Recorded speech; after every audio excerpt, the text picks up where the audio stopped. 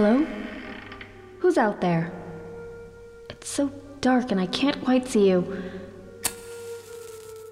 Oh, it's you. Well, if you were trying to scare me, you succeeded. I wasn't expecting to see anyone at this hour. Is something keeping you awake too? I thought I'd take a midnight stroll through these empty halls. It gets so drafty, and here I am, just in my evening wear. Don't you love this old mirror? So tall, and it shows my whole body, head to toe. Do you like it? The mirror, I mean. Anyway, aren't mirrors fascinating? They reflect who you are, sure, but they also expose the person you're becoming. What do you see in the mirror when it's late and dark and you're staring into your own eyes? Has your reflection ever been confusing? Have you ever wanted to change it? How exciting, how dangerous.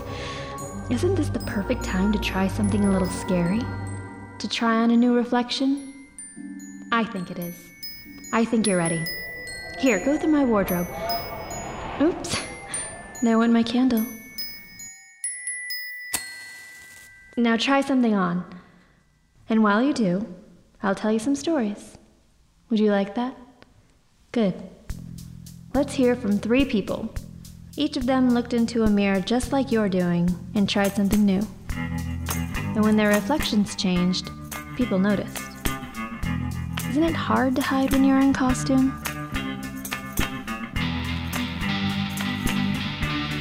Brianna's favorite costume was a new kind of experience for her.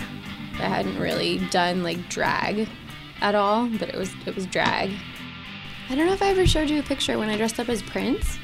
Alexis's costume was inspired by a source closer to home. For some reason, when I was about 5, I decided that the thing I wanted to be was my dad, and I would run around in that costume. And I can't remember if I knew about Halloween first or I knew about the costume first. But either way, one of the first Halloweens I can remember was me being the real Papa. And Steve? Well, his costume was less specific. I dressed up as a girl, and not any girl in particular. Just a girl. Just a girl. That was the costume. I was a girl. And while their stories all take place at different ages, they have something in common: enthusiastic experimentation with gender. That was my best costume for sure. Like, I went and got my hair done, like went to the thrift store and got like the Purple Rain, like figured it out, like put a bunch of studs on the jacket. It was amazing. They did my makeup.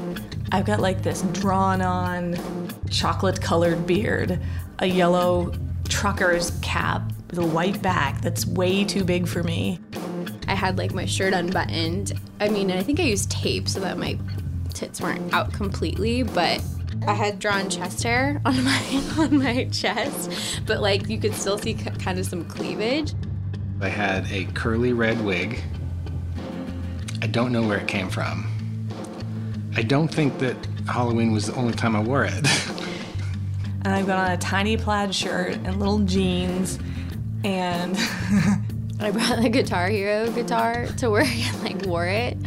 People were into it. It was so fun. The dress that I wore, if I remember, was my mother's wedding dress. Wow. Yeah. She let you wear her wedding dress? She did. That's the kind of mom she was. I think it might be true that the wedding dress was the only dress in the house. I think maybe taking me dress shopping would have crossed an invisible barrier from like safe costume world to, you know, weird stuff with the weird kid territory. So at the time it seemed like a perfectly normal and obvious choice. And it isn't until adulthood and reflecting back that I realized that other 6-year-old boys were Ninja Turtles and were not going to school in their mom's wedding dress. We had very little money at that point, I remember. So we lived a little camping life more than a few times in a quasi-renovated school bus that we named Sally. I have images of all of us as a family, really. And my dad would always be the one gathering firewood. That was my father's world. So I have a lot of memories and images of him sitting like in silhouette against the burning fireplace. And Papa's what we call my dad. We've always, never dad really, always Papa. But yeah, I wanted to be the real Papa. For as long as humanity has been getting dressed, some humans have dressed in drag. Like all those people, Brianna, Alexis, and Steve have different reasons for cross-dressing. Alexis and Steve are exploring their gender identities. Brianna is exploring her gender too, but also her sexual identity. All three of them seem really happy in their reflections so far. But will a chill run down their spines when the world looks back? And my dad ate at Del Taco every day, and which also meant that we ate at Del Taco a lot of days. He was and still is on a first name basis with like all the people who work at that Del Taco, and the guy who runs the Del Taco. I remember his name was Kaiser. Oh, wow. And so we went through the drive-thru on the day that I was dressed up, and Kaiser did not recognize me, and I was thrilled, really thrilled. And that Halloween was like on a Friday night, so it was just like all the pieces were there for me to have a good time. I got a little tipsy, like the DJ put on, I don't even remember what Prince song it was, and I just like You were the star. performed. Ooh. And it was really funny because I probably had like so many men tell me like, okay, I think you look really sexy right now, and it's like kind of messing me up because I had like my like shadow on my face for his facial hair and like my, you know, but you know, Prince was so sexy. Prince appealed So to. you probably loved the confusion. Oh, it was really fun. It was fun to make people feel that way, which is really actually out of character for me. I hate performing, but I think like in the costume on a Friday night, drunk. The goal of any costume is to be someone else, and so that was a distinct win in that sense that, you know, this person who I saw from the passenger seat of my dad's truck every day, he saw somebody else in that seat. You know, that was very exciting. What I'm becoming aware of with my gender now, which is, I think, non-binary, is that I've never really identified with any female sort of stereotypes, women characters. I just never did. And all the media that I see, every like girl or femme, AFAB person always turns out to be like their mom, but I've always been more like my dad. Could you quickly clarify AFAB? Assigned female at birth.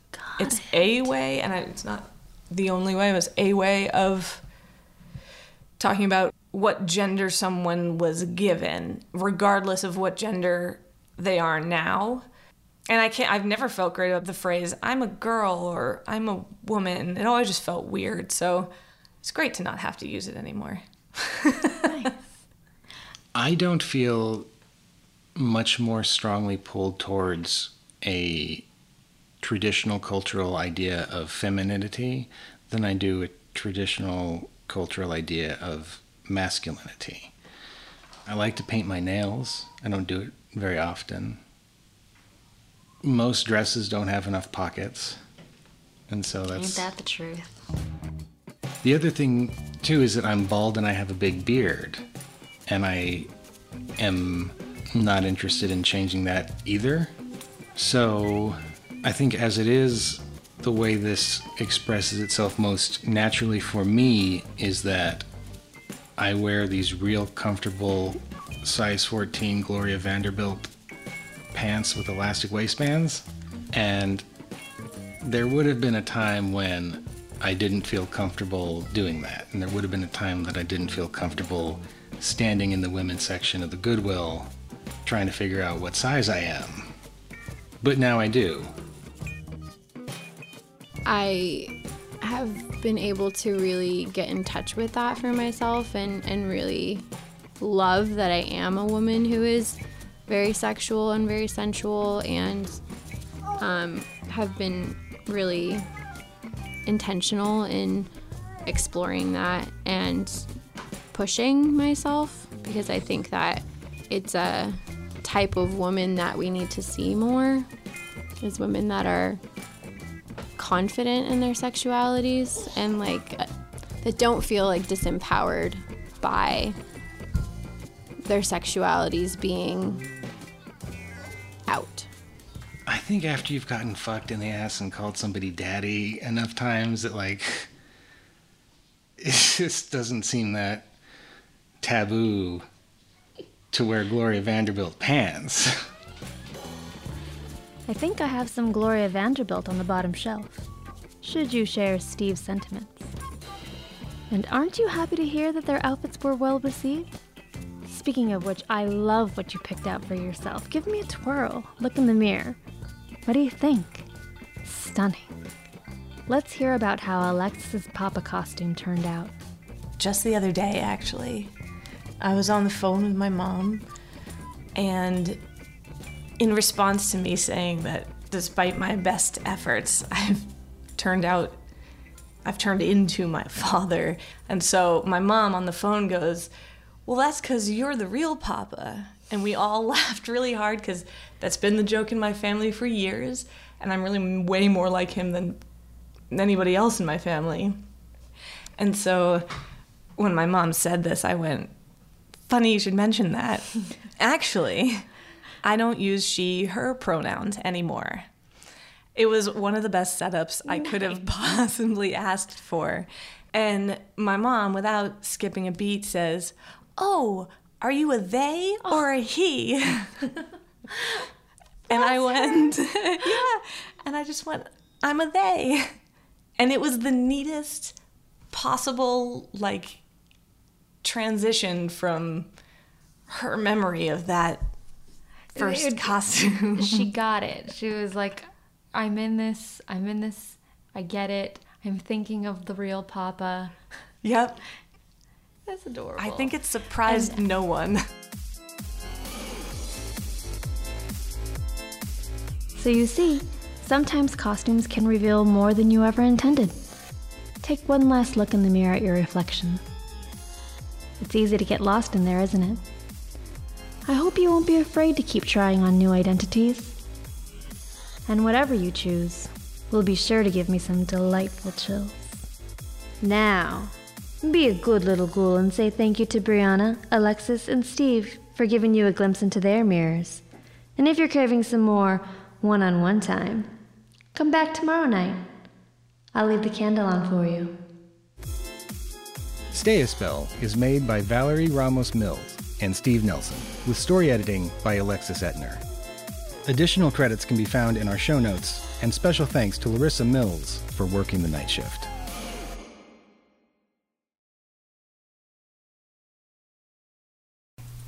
That was sick. Leave that in there and play that at the end. That would make me so happy. Like leave the silence for like maybe 10 seconds.